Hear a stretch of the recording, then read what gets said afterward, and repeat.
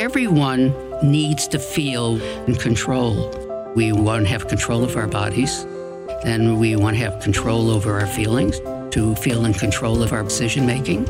Just think about all the challenges in your life and what would be helpful for you to deal with them. You're listening to Well-Being in Sync. I'm B. Harris. I'm a psychologist. These series podcasts are about helping you with that, building your resilience and giving you the tools to take on the challenges. Hi, everybody. Here we are, episode 2.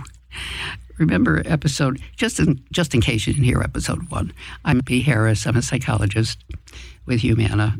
And what we were talking about in episode 1 is really being true to yourself. And then we spent a little time just talking about what is the core of yourself and what you have to take care of in yourself. And so I was just going through the needs that really matter, that are really primary to your survival and your health and your well-being, and understanding even the importance of value. So you have to protect that. You're in charge. When they say grow up and get your own milk, and make dinner for yourself, that's really what you're feeding. You're feeding these needs as well, not just your body.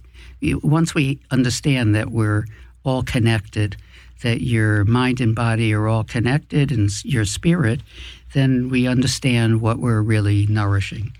So where we left off, and I want to go on with you, is what the feeling of being in balance is like, and how do we know when we're off, and talking about the fact that emotions let you know that something's not going right.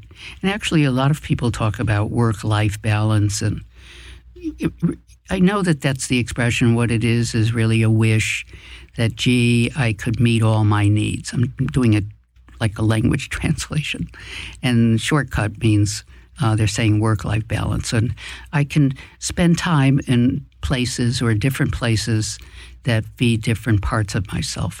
And actually, that's a great inner wisdom, isn't it? Awareness that you're not just certain needs, that you have many more needs that you want to support, and other values too, responsibilities in different places that you have.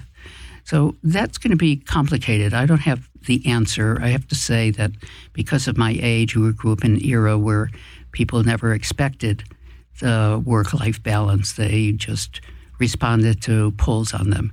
What's great now, or where we are in the world, is everyone really now is supporting more of having a voice and taking control of themselves and their lives, and really thinking through what is it that really what are their priorities, what really matters, and what does that mean in terms of the actions you take. That you can't do everything at once. I know the expressions that people like to think is true, that you can multitask. But the reality is the mind doesn't really do that very well, that actually it creates enormous inefficiencies. But the only reason I'm saying that is that once we understand what our values are and understand that we have multiple needs, we're going to have to make choices. And we have to be thoughtful or reflect about what we're doing and how that really awakens or diminishes certain needs or values being met.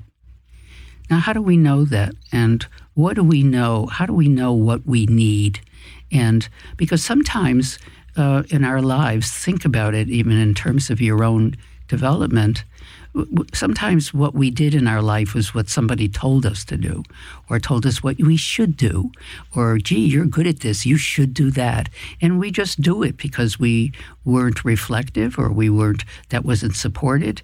What was supported in our life when we were young is a value that had to do with being obedient, or being responsible to an elder's request of us, or a parent, But sometimes what happens is, and I've certainly seen this as the years when I was my shrink phase.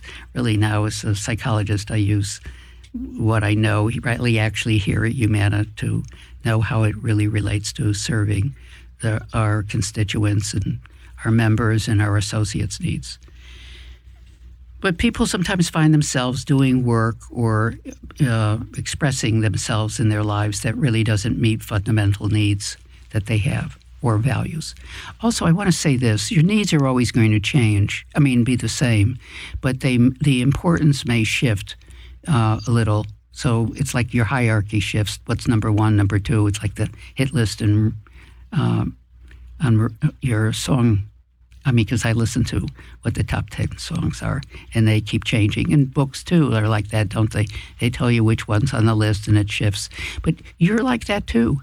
You have your own radio and song system, and it depends on which part of your life, what you'll do, and that can change. It's true also about your value hierarchy. There's nothing abnormal or weird about that. That's just who we are. That means we have to be awake to that. We have to know, I'm not the person I was. I realize now that this is more important, and that may shift in your time. Now, how do we know it's shifting? How do we know we're changing?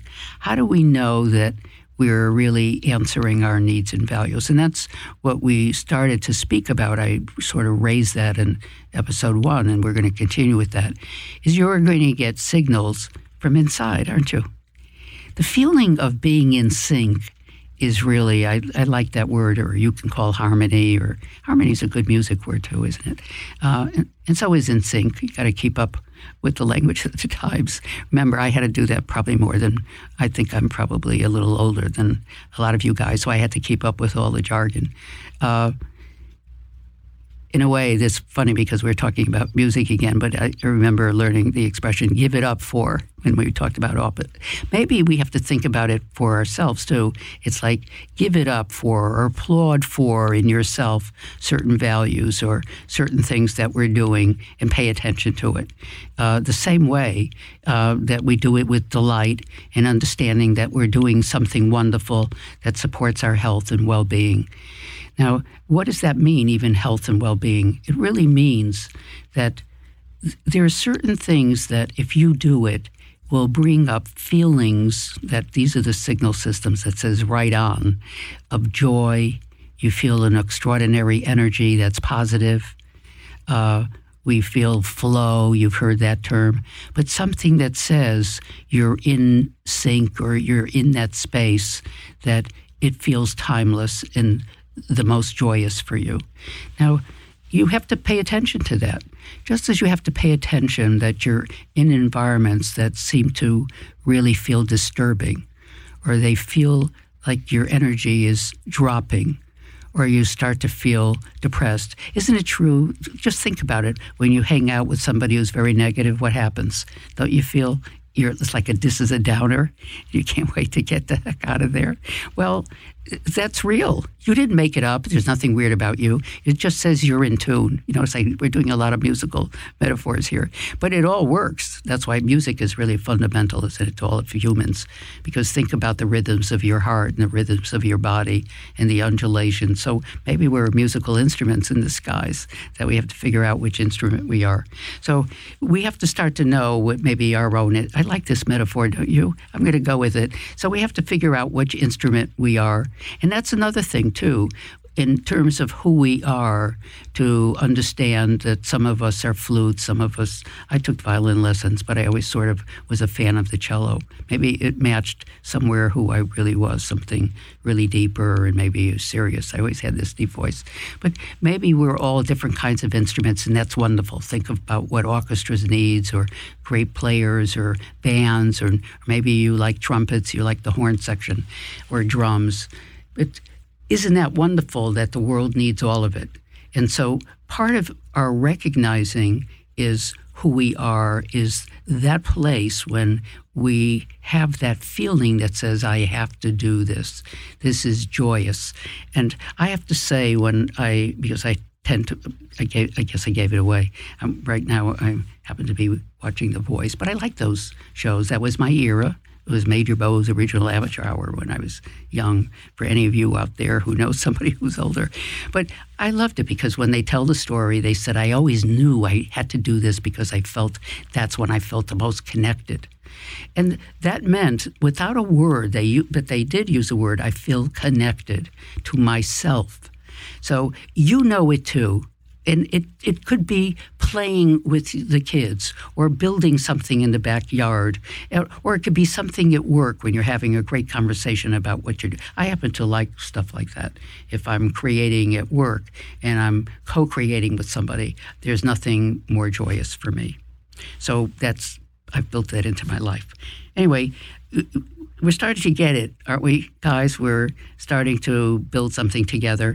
So let's stop there for episode 2, and we're going to move on to who we are and the expression of that, because part of knowing all those signals will tell us now how we can connect to our power and what is it we do that will give us more power to take action in the world and to have people hear our voice, which is an important need in who we are. See ya.